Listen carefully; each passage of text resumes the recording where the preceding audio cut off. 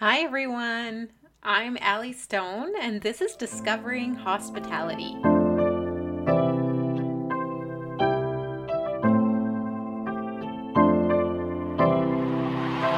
Now, for most of my life, I've worked in the hospitality industry and even more specifically in restaurants. And in the past 15 years of my life, I've been a partner with the Original Joe's franchise group here in good old Edmonton, Alberta. And this has been such an incredible experience for me. Honestly, it's been a lifetime worth of learning and living that could have never been taught by any educational institution. And truthfully, it's provided me with the opportunities that I continue to deepen in my career as a leader and a coach and an entrepreneur.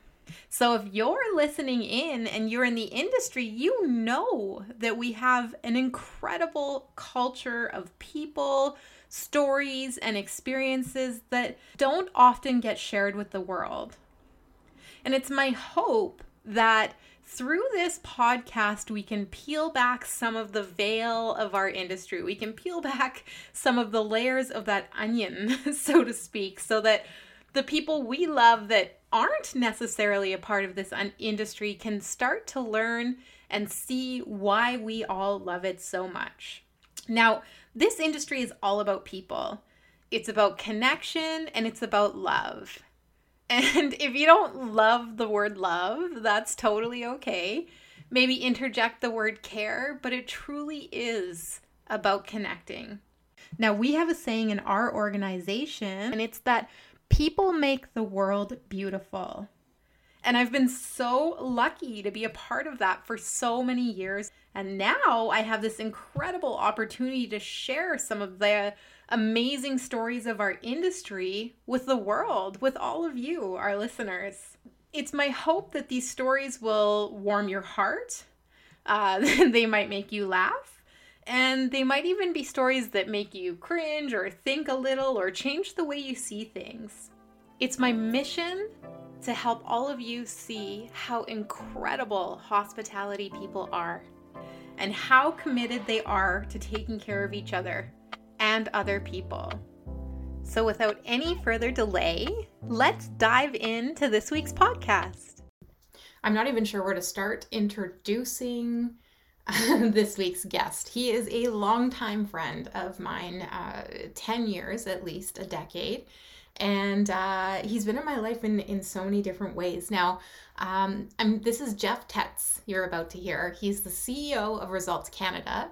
And last year, when everything kind of transpired with this pandemic, he launched a new initiative in Results called Unleashed. And he's been bringing different leaders on to talk about their thoughts, their books they've written, and their thoughts on leadership. And it's been very good. And he's been super successful. He loves to give back and he loves to take care of the community. And that's where Jeff and I are probably the most deepest connected. And you'll hear that in this podcast. So I will turn it over to our conversation now. I hope you enjoy it. And Jeff, thank you so much for being my guest. Hi, Jeff. How are you?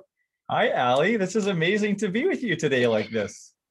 Thank you so much for taking time to be with me. I've spent a lot of time thinking about what our podcast should look like, and I'm really excited to have this conversation with you today. So I think we need two though. We need like a G-rated and an R-rated. That's kind of what I was thinking. So today's the G-rated version, is what I understand. Yes. I'm okay if you swear, but let's try to keep it a little bit on the G-rated side. Do you want to just share with the listeners a little bit about your story and kind of what's brought you here in front of me today, how we kind of got connected? Yeah, sure. Well, the timing of this is interesting because I'm about to celebrate my 10th anniversary of being in this results business. And you and your team and Chris and Tim factor prominently in my journey getting here, and then even in this sort of journey being allowed to persist. So I would suggest that without you in my life, I don't even know if I'd be doing this anymore. That's how instrumental you were in the early going, which we might cover a little bit today. But I think in a nutshell, Allie, like my whole life has been about trying to get people to do something they didn't want to do. So sort of coercing and convincing, whether it was convincing my friends to play street hockey or volunteer for something or just get involved in something. I've always been sort of persuading people to do things and bringing people together. So that's kind of what I do now is I'm part of a team that's just really curious about what separates high performing business teams from all others. And we just help them get good at that stuff. And along that path, of course, I met one of your business partners, Tim Gordon, when I was in the real estate development business. And it wasn't long after that I jumped into the back of a limousine in June of 2010. And you and Chris were there, and we went off to, I think, like the Glenora Grill for some really obscure fundraising night. Pretty much the weirdest night I've ever been on in my entire life. Well, and it was so funny because I got to know Tim quite well at that point. But if you would have told me after that night, after everything that sort of happened that night and how just weird and peculiar it was, that you and Chris were going to become two of my sort of best friends in life, I probably would have questioned that. And so our relationship has evolved over the years since then, and it's just gotten stronger and stronger for a number of reasons. But yeah, it's kind of fun to look back on the early genesis of how we actually met. Yeah, I was wondering if you were going to bring up that night in the limo. That was like the weirdest thing ever. I remember Tim was like, "Hey, I have these tickets to this event," like literally that day. And I was like, like really not even sure if I was going to go. And it turns into like this insane night. So, there's always a story. Everybody's got a story. That's a good place for ours to start, It's a good place to start developing a relationship. Yeah, it's interesting too. You've said that to me a couple of times, Jeff, and I often think how much we've both grown in the last 10 years and how much things have changed in our lives and how much, while we don't necessarily work together, we're on a lot of parallel paths, right? And we're both very interested in a lot of the same things and we're curious about the same things. So I think those kinds of things have definitely brought us together. But there are also really amazing things that have brought us together that I want to talk about today too, more on a personal level and on a contribution level. But to start with, I thought we could start talking about Santa YEG. So this is we call it a charitable organization. Is that how we would describe it? Yeah, I think you could call it. Yeah, I'd call it anything you want as long as it's a positive adjective. But yeah, I think a volunteer. I think a volunteer organization is a pretty appropriate way to describe it. That's a good way to describe it for sure. And so I'm curious if you can share the story of Santa YEG and how that all started and how that came to fruition out of your mind and into a real living and breathing thing. Sure. Well, this is interesting. So when I was thinking about some of the stuff that you might ask me, I actually think that Santa YEG started when I was about 8 years old. And I used to dress up as Santa Claus at our family Christmas functions. And somehow, I mean, this is something for my sisters to sort of wrestle to the ground. But I was able to convince my sisters when they were, 4 and 5 years old that I actually was Santa Claus. So I would come up with all these elaborate costumes and little tricks. Like I would even get my friend to go outside and put a red flashlight up to the basement window, and I would point and say it was Rudolph's nose, and they would believe it. And I would hand out these gifts. And so this is probably 2 or 3 Christmases I dressed up in probably the worst Santa outfit, homemade Santa outfit you could imagine. And I think that really just sort of fed my love and my passion around Christmas. I mean, I know I'm not alone in this. I mean, who doesn't like Christmas? I know there's a few, but this just became really in 2014, a silly idea to create a Twitter persona called Santa YEG. And all I was going to do was actually just brighten people's spirits at Christmas.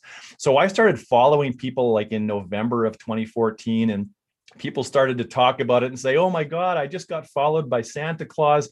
And then it quickly became a partnership between you and me. Mm-hmm. And so we set up all the original Joe's locations as drop-off depots for Santa's Anonymous.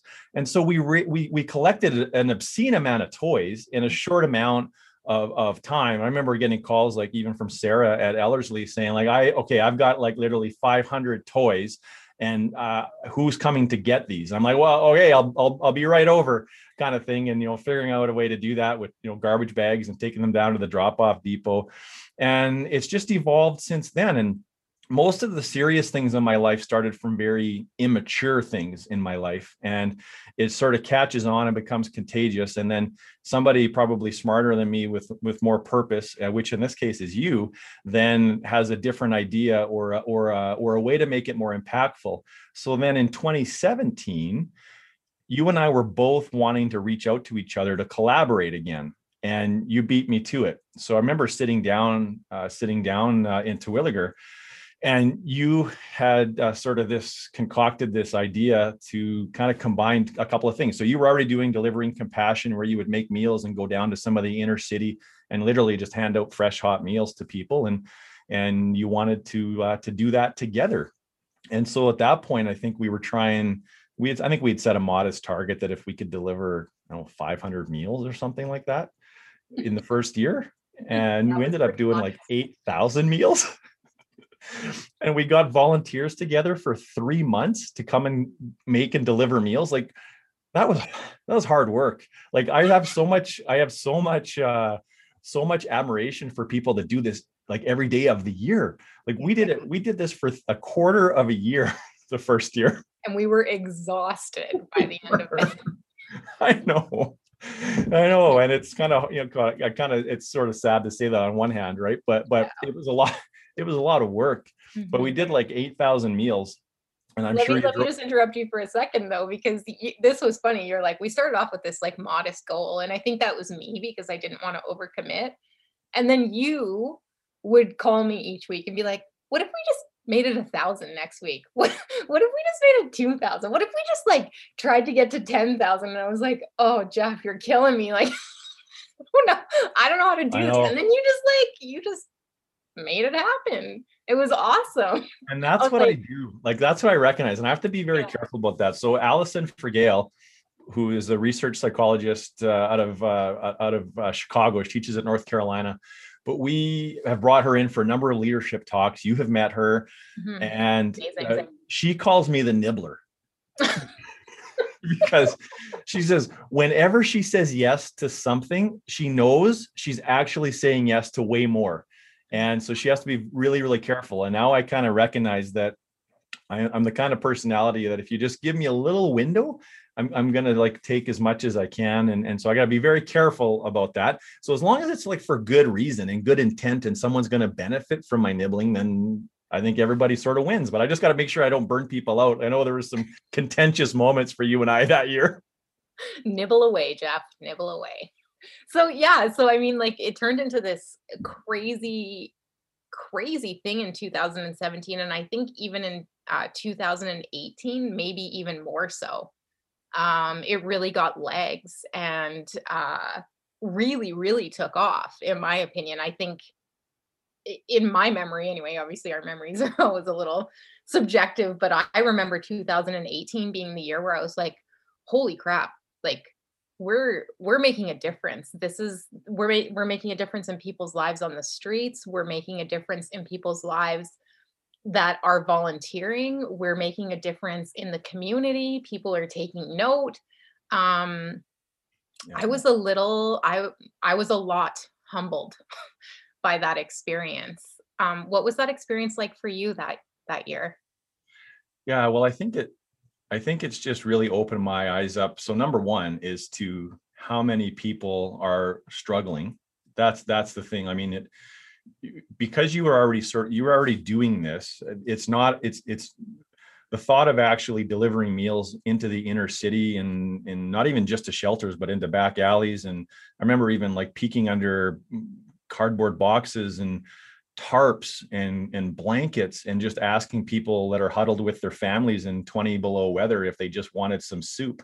Yeah. Like that really just opens up your eyes into a different world that exists. But then within that world, the thing that really strikes me is how kind and considerate they can be to each other. And that's not always the case. I mean, there's a lot of things that happen in those communities, and there's factions and groups that sort of band together, like, you know, to do harm to each other as well.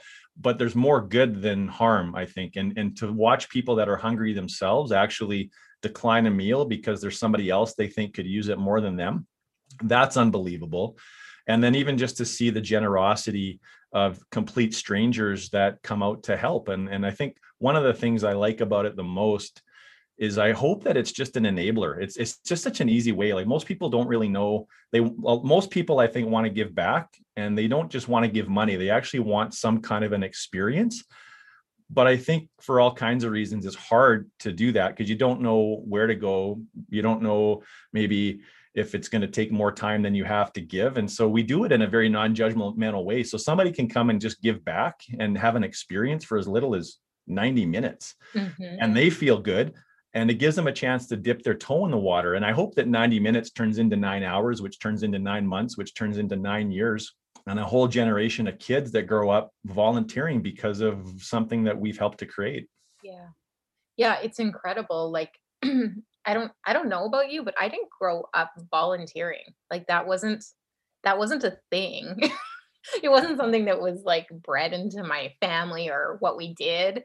So it took me getting into my adult years to start to really understand the power in that. And I think if we can connect youth with that, there is an incredible potential or possibility that exists for the next generations. And those messages are always perpetuated in some way or another. It will evolve to what they also think is beautiful. And so I think, you're like always kind of just planting these seeds, right? And I heard it somewhere, but gardeners don't often get to see the full result, right? You don't always get to see the true tree fully come to fruition, but when you're planting these seeds, it's still such a beautiful, fulfilling thing. And I would also say about, you were talking about the food and people giving up meals. I saw that a lot with the clothes too. So I would show up with, this like my Jeep just full of clothes. And, I remember one day a woman walked up and she was literally wearing nothing. And it was like cold, -25 or something. And she had a long sleeve, but just like one thin layer and, shoes with holes in them and everything. So I remember saying, like, just take whatever you need. And she turned to me and she said, I will only take what I need. And I was like, okay. And that was just like that was a really impactful moment for me. Yeah. So. Yeah, absolutely. Yeah, I know just those moments of unscripted connection that just happen because that's just how human beings are. Yeah. Even in the most significant struggle and hardship, personal hardship, people can still find a way to be kind to another person. It's pretty remarkable. It's really amazing. It just makes life so wonderful. So why has giving back become such a big part of your life, Jeff? Why is it something you connect with and resonate with so deeply? Yeah, so I think it's an interesting question because just like you, I didn't really grow up, at least not that I can remember, being exposed to a significant level of volunteerism and philanthropy as an example. That just wasn't sort of part of what we did. But having said that, I'm not sure it's as big a part of my life as it should be. I think we can all do more, and the more I do, the more I want to do, I think. So I think that's an important piece. But I think that I've gotten to a place in my life where I think I'm just really clear that my position in life is largely attributed to two things. It's that I've been very lucky, and that I've been very, very fortunate that a lot of people have helped me along the way. So I think when you recognize that you're very lucky to be where you are because of the help of others, it naturally, whether you want to, like the law of reciprocity, it just makes you want to give it back. Mm-hmm. So that's a big part. I also think, though, that I recognize like the only sustainable antidote for my own personal despair is to help other people. Life is hard for everybody, and it's hard in different ways, right? And I think that we've learned that in this last 9 or 10 months. struggle is relative, and we all struggle, and it's all valid, but it's very relative and it's very different. But I think when I'm the happiest, it's when I know that I'm looking externally and I'm making a difference for somebody else. And then I think the people that I admire the most in my life, like I have a real need to want to sort of measure up and earn my seat at the table. And so when I'm hanging around with people who I deeply admire, love, and respect, like for you as an example, are one of those people, I want to be worthy of your friendship. And part of that is embodying some of the things I admire so much about you and other people. And so that's been a big influence too. I've been very fortunate to be surrounded by people that beat me to it, and I'm just trying to catch up. Well, I think you're doing a good job of being right in the thick of it with everybody, Jeff. What do you feel like the world is most in need of right now? You're talking about, I know, fully loaded question, but you're talking about, the last 10 months, the challenges, how it is relative. And I totally agree with you there. But what do you think the world is in need of as we move maybe out and through the last phase, hopefully, of this pandemic? Yeah, so my response to that question has changed dramatically because of what we've experienced in this pandemic. And if you would have asked me a year ago, I would have said more kindness and more compassion. Now I think what we need more than ever is comfort and disagreement. I think that we have to learn how to express the things that we believe in from our own unique perspectives with, I think, a lens of curiosity in most places and in most cases, but start to get more comfortable that not everyone sees the world like we are, like we do, and like you do. Like, we all have a very different lived experience. And if we can embrace that discomfort, that is where some of the gold and some of where the magic resides. There's no way we're going to get to some of the places we need to in terms of solving some of the big societal problems, some of the systemic problems that we have, if we just dig our heels into the existing beliefs that we have. So we're going to have to be willing to discard things that we've always thought to be truths that we realize are no longer truths, that we all have blind spots. And our opinions on the world largely are just based on our own unique experiences. And so comfort with disagreement is a big one. And I think if we can sort of plunge headfirst into those conversations, that's going to help. Now, there's another thing too that I think is a bit more pragmatic, and it's just sort of the widening of income gaps. It sounds like before the pandemic, there was some fairly strong amount of optimism that we were sort of closing some of these poverty gaps, and some, at least on a global scale. And I think that they've been set back considerably. I was talking to a guy a few weeks ago, a leadership guy out of San Diego named Mark Crowley, and he had an interesting take on it, kind of using Maslow's hierarchy of needs, and it really resonated. And I think coming out of this pandemic, like if you've got your basic human needs, your food, water, shelter, security, safety, if those are met for you coming out of this pandemic, it's going to be incumbent upon that group of people to do more than they've ever done to help those that have not. Because there's a different kind of struggle. There's the struggle just to sort of stay mentally sharp and resilient. But that's if you have your basic needs met. If you don't have a house, if you lost your job, if you lost your business, all bets are off. And those people are going to need way more help. All of these organizations that fight poverty and injustice are going to need more money. And there's not as much of it to go around for governments, as an example. So we're going to have to dip in. And if you give $1,000 a year somewhere, can you give $2? And so that's the kind of difference, for example, I think we're all going to have to be prepared to make going forward. Yeah. And I think, being in hospitality in an industry where our team makes minimum wage in cases, or lower wages, I've seen that.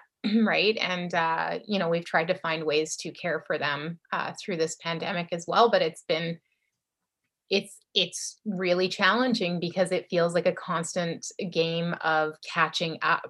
Where does this all start to smooth out when we start to figure out how we can really help, impact change? Because I've been having these thoughts as well. It's very interesting. We didn't even talk about this before the podcast, but like, what does this look like beyond this? And how can we truly, because I want to believe that we went through this to grow, right? And to come, to grow through whatever each of us needed to grow through, but to come to a place where we could begin to come more together as human beings and not move further apart.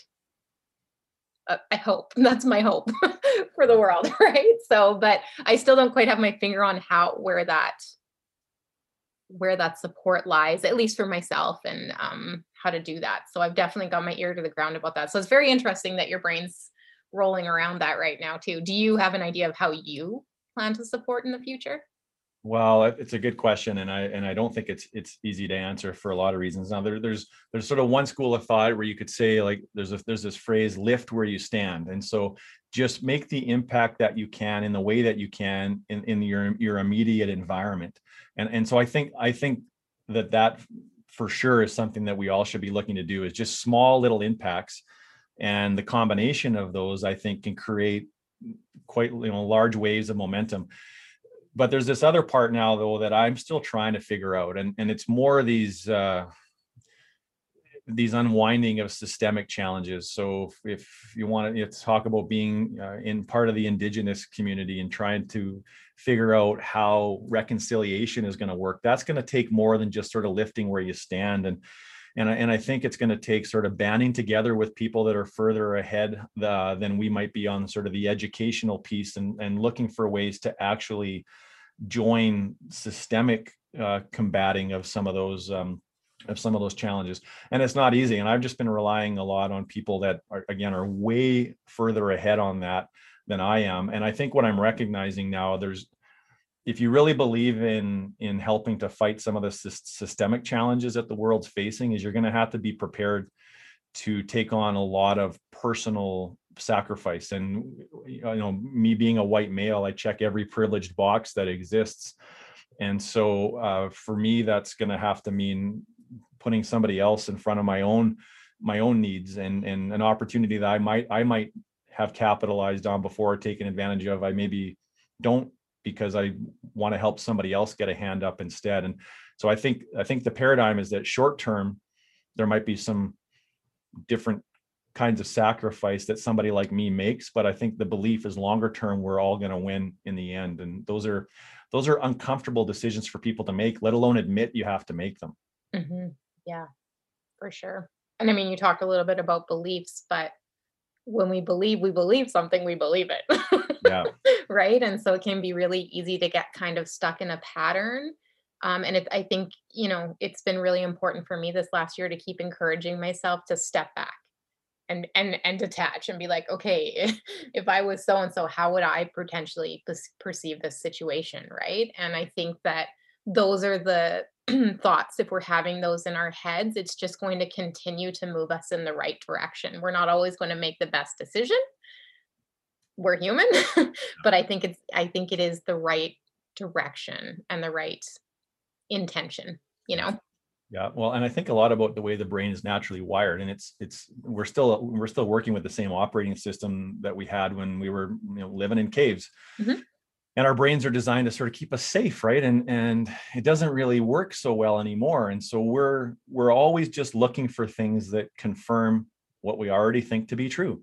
And with social media, it's easier to find confirmation bias than it is to find sort of contrarian viewpoints, or to spend time with people that we don't agree with. And the moment on social media someone doesn't like what you said, that's when anxiety strikes, and it just causes you to lash out, get defensive, and find reasons and support and evidence of why you're wrong, you're right, and they're wrong. And that's what I'm coming back to, what I said before about getting comfortable with people disagreeing with you. And a big part of that is intentionally surrounding yourself with people that have different viewpoints, and hopefully a point where those conversations don't have to be cordial and respectful, because you sort of talk about tone policing there, which I've been guilty about way too many times. But people that actually care enough about you that they want to engage in those different conversations and share those perspectives and really push and challenge each other so that we can stretch our thinking. And that's not easy to do. Like, you really have to want to seek that out, to spend time intentionally being uncomfortable. Mm-hmm. And I would say that community that you're talking about and those people that you surround yourself with, that also has to be reciprocal. So you have to be selective about that. You want to engage in that, I don't know, what would we call this, psychological safety almost, right? Yeah. You want to engage in this. You want to learn from it. You also need to surround yourself with a group of people who will challenge you, but who will also respect what you're learning and growing through and work on that with you, right? That's how we grow Yeah. together and as a community. So, Yeah. I think, I think a lot about, hopefully we're all lucky enough to live a long, full life, and it'd be naive to think that everybody we know is going to. But when you're about to take your last breath, I don't think you're ever going to regret, stepping on a landmine that caused you to learn. Like, I even had a situation last week where I made a comment on Twitter and it was perceived as insensitive, and rightfully so, to a certain group of people. And I didn't mean to infringe on their perspective, but I did. But what came out of that is I had 3 or 4 conversations with people I never knew before. So I actually picked up the phone and we had phone calls and conversations that started on Twitter. I learned something. It was really uncomfortable because I want to be liked by people. I want to do good in the world. But I think, stepping into things and stepping into some messes, that's good for all of us. And you're not going to regret it when you're older. You're probably going to regret the ones that you didn't get mixed up in, because it would have been a more enriching experience, as long as you're not intentionally, trying to ruffle feathers just for the sake of ruffling feathers. yeah. Yeah, this is an enriching conversation right now for me, because I've been spending a lot of time diving into Amy Edmondson's work, and so I feel like we're just like totally on the same wavelength. Yeah, Just funny. Okay, well, that's awesome. I love it, and I really appreciate you sharing your thoughts on it. So, we kind of like went into this podcast and we were talking about how we met each other and how this kind of all came to be. And I know you know a lot about our organization, and so this podcast wasn't even really supposed to exist. It was like when we shut down for COVID, actually this time last year. And I said to Tim Gordon, I said, we need to find a way to stay connected with the team. Like, what are we going to do? How are we going to do this? And somehow, I don't even remember, this podcast idea came out. And I said, okay, I'll just do a couple episodes, interview a couple people, keep us connected. And then it turned into this, well, like, where's the next episode? And where's the next episode? Now I'm just kind of like, I'm kind of hooked in. And you know what? I love it, because in a year of so much challenge and disconnection and easily separated, this easy separation, I've been able to reconnect with so many people that I might have not talked to a lot this year. It's been such an incredible experience. So I like to talk in here a little bit about People Make the World Beautiful, because I think this is such a nice, heartwarming piece of the podcast. It's a reminder that there's common humanity, that we're all in some way inextricably connected. We're all kind of in this together. So I always ask my guests to share a story about how people make the world beautiful. So I was wondering if you would like to share one with the listeners today. Sure. I had a question for you before I answer that. Oh, sure. What has your relationship been with self-doubt and doing this podcast? Well, there's another loaded question. Well, I struggle with a lot of self-doubt, Jeff. I'm not sure if it's my personality or who I am. I go through a lot of imposter syndrome with it, for sure. I often think, who am I to ask Jeff to come on this podcast with me? So I wrestle with it for a while.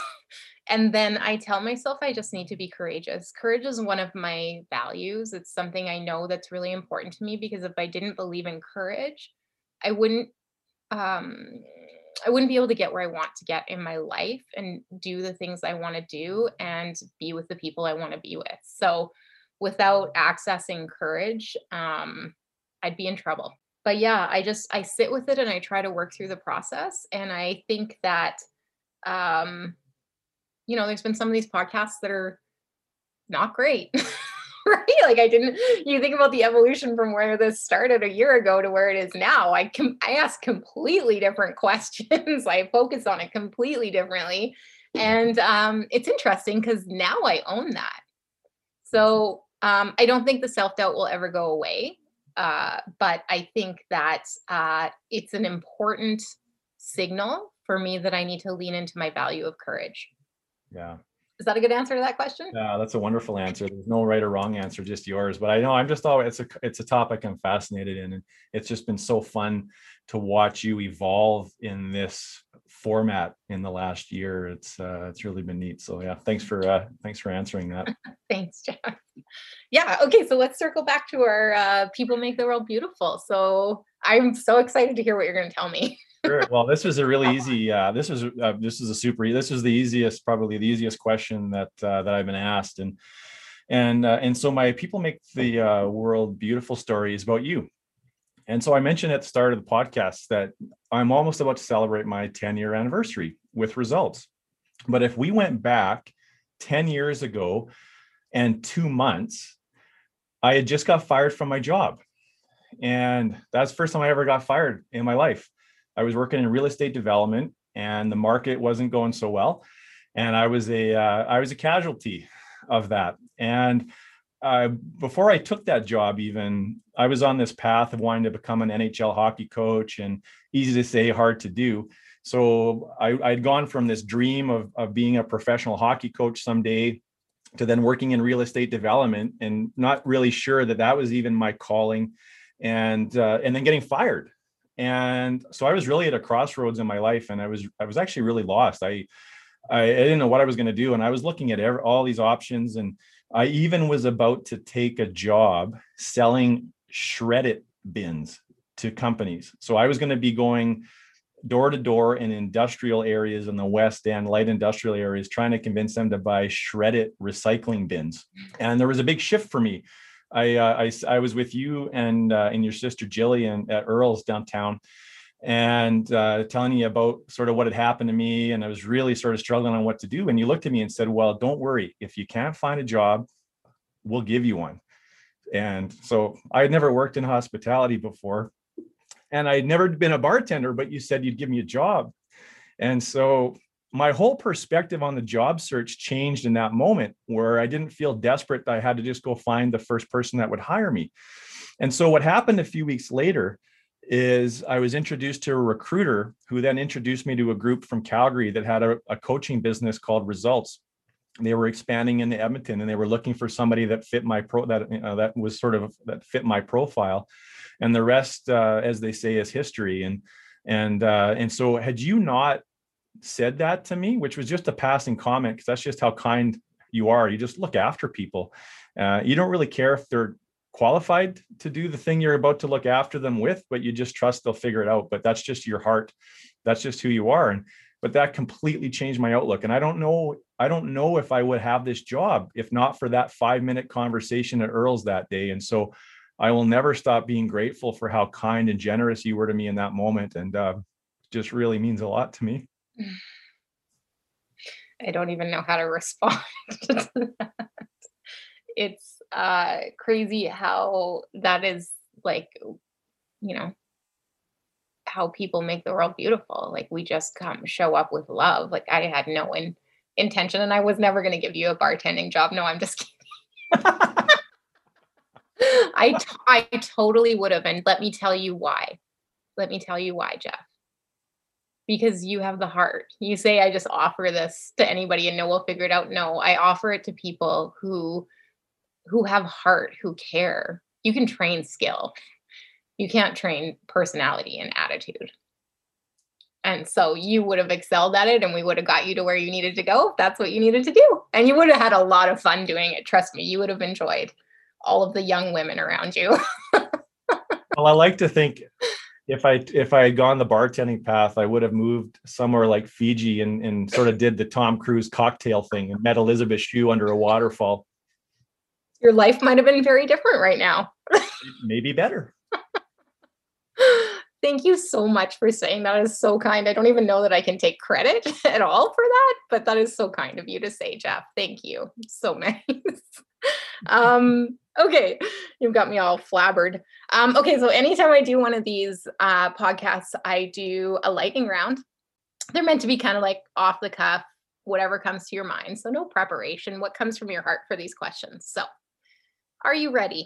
Did you have help putting these questions together? Had a little bit of help. Yeah, had a little bit of help. So just I'm for my nervous. husband. I just consulted one person. So, and you'll know off the first question where his input was. So, first question, loofah or bar of soap? Now, before you answer this question, I'm supposed to let you know that my husband knows that the answer to this question defines how clean you are. So, in the shower, do you use a loofah or a bar of soap? Oh, I definitely use a loofah. Oh my So goodness. do I. He's so mad at me. He's so mad at both of us. He thinks a bar of soap is so much cleaner. I disagree. No, definitely. I actually use two. I've got one on a long handle so I can get to my back. And then I've got the handheld one. So it's kind of like the loofah on a wand for my backside and the handheld loofah for my front side. Very nice. And so do you use both at the same time would be my second question.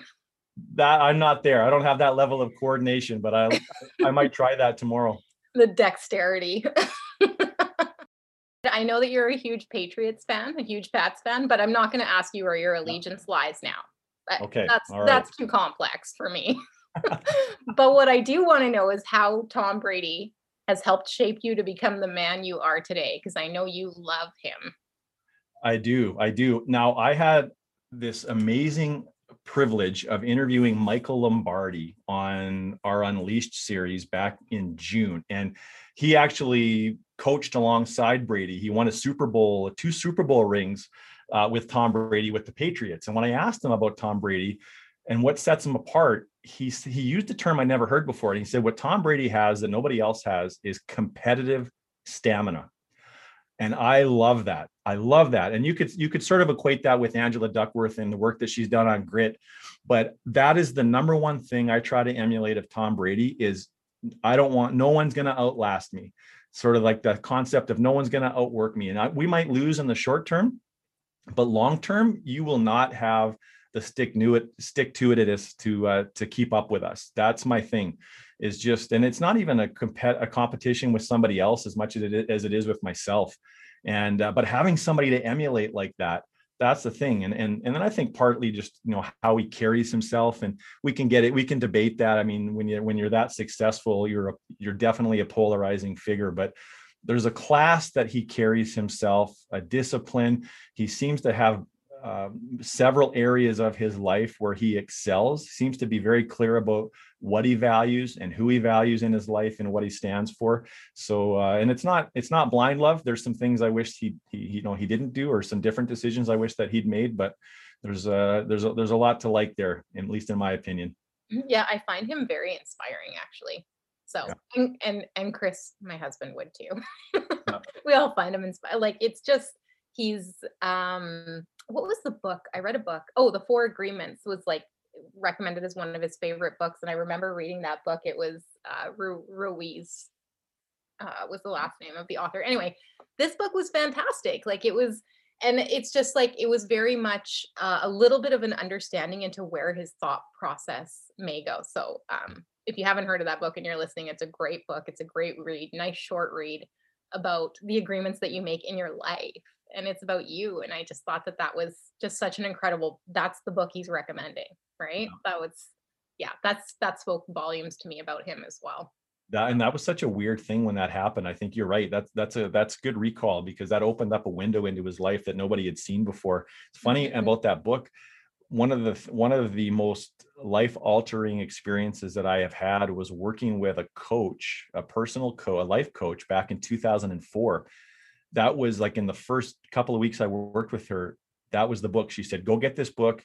Don't come and see me again till you've read it. And so I read it all, and I read it in like 2 hours in one sitting. And I was like, wow, that is something. And if you could just live by those 4 rules, how much better the quality of your life would be in and of itself. It's amazing how much power there is in simplicity. Love that. Yeah, it's a game changer. His son wrote a book called Wisdom of the Shamans.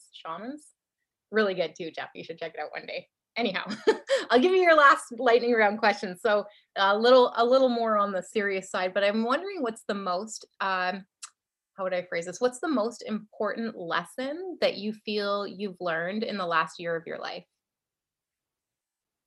So I think it has to do with being more capable than I have ever given myself credit for before. And so this is good timing that we're doing this podcast, because it's literally the first week of the 1 year anniversary of the first week of the pandemic. And when the pandemic first started to happen, like everybody else, we didn't know what to make of it. We were the emotions that we were experiencing together as a team are things that we've never experienced before. But one of the things that we did was send out a daily update to our entire team. And I've been sending out those updates this week every morning in memory of what was happening last Tuesday at this time, last Wednesday, a year ago. And it's remarkable how fast we went from fear to action, how fast we went from thinking about the impact to ourselves to thinking about how we could help other people. Like what felt like a month was a day, like literally a day in the first 24 hours of the pandemic. And so I think what I learned about myself is that I'm capable of staying level-headed in extreme duress. And I wouldn't have guessed that. I had spent time, as our business has grown, I spent more time the last few years worrying about business decline and business disruption and business loss than anything else. And then in the face of the most catastrophic loss you can imagine, we were able to actually find strength and resolve.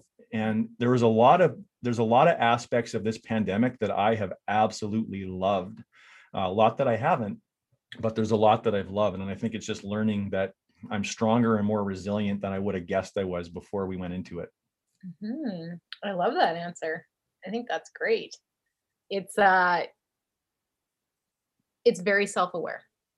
And I think that's beautiful. That's awesome. All right. So I think we'll wrap this up. Oh, we're just getting started. I mean, I could talk to you for hours, but I know you have another meeting. So I want to ask you one more question. Yeah.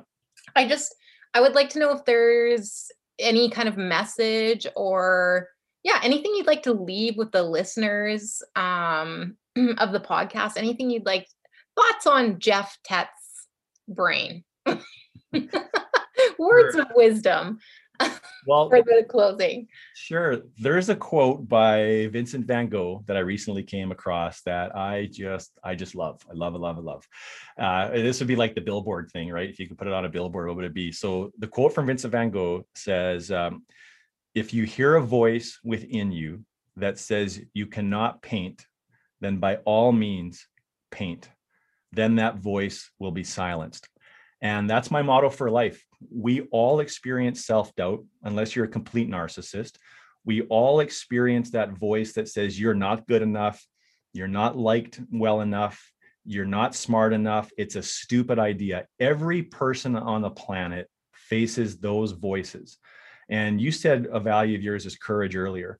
If we can just, for some reason, find the courage to overcome our self-doubt, that unleashes our unique gifts to the world. And so every day that you let that voice of fear and self-doubt win, not only are you preventing yourself from a richer life, but you're actually quite likely preventing other people from a richer, fuller life. And so you owe it not just to yourself, but you owe it to your community, your friends, your family, people that you'll never meet, that you have a chance to impact for all the right reasons, if you can just get out of your own way. So that's if any, whoever's listening to this, I know you have an idea.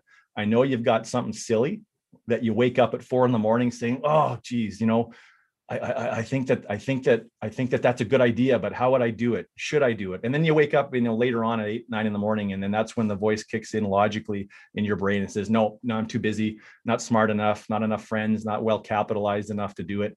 No, that's all BS. Find a way to do that thing that scares you. And I think you're living proof of that, Ali, is a whole new experience of life opens up for us if we can overcome that fear. Oh, that's amazing. I love it. I'll share a little secret with you. I often have the 4 a.m. wake up call. And for most of my life, I ignored it. And now I don't. Yeah. I'm like, get your butt out of bed and write this down. Like, I'm pretty serious with myself about it.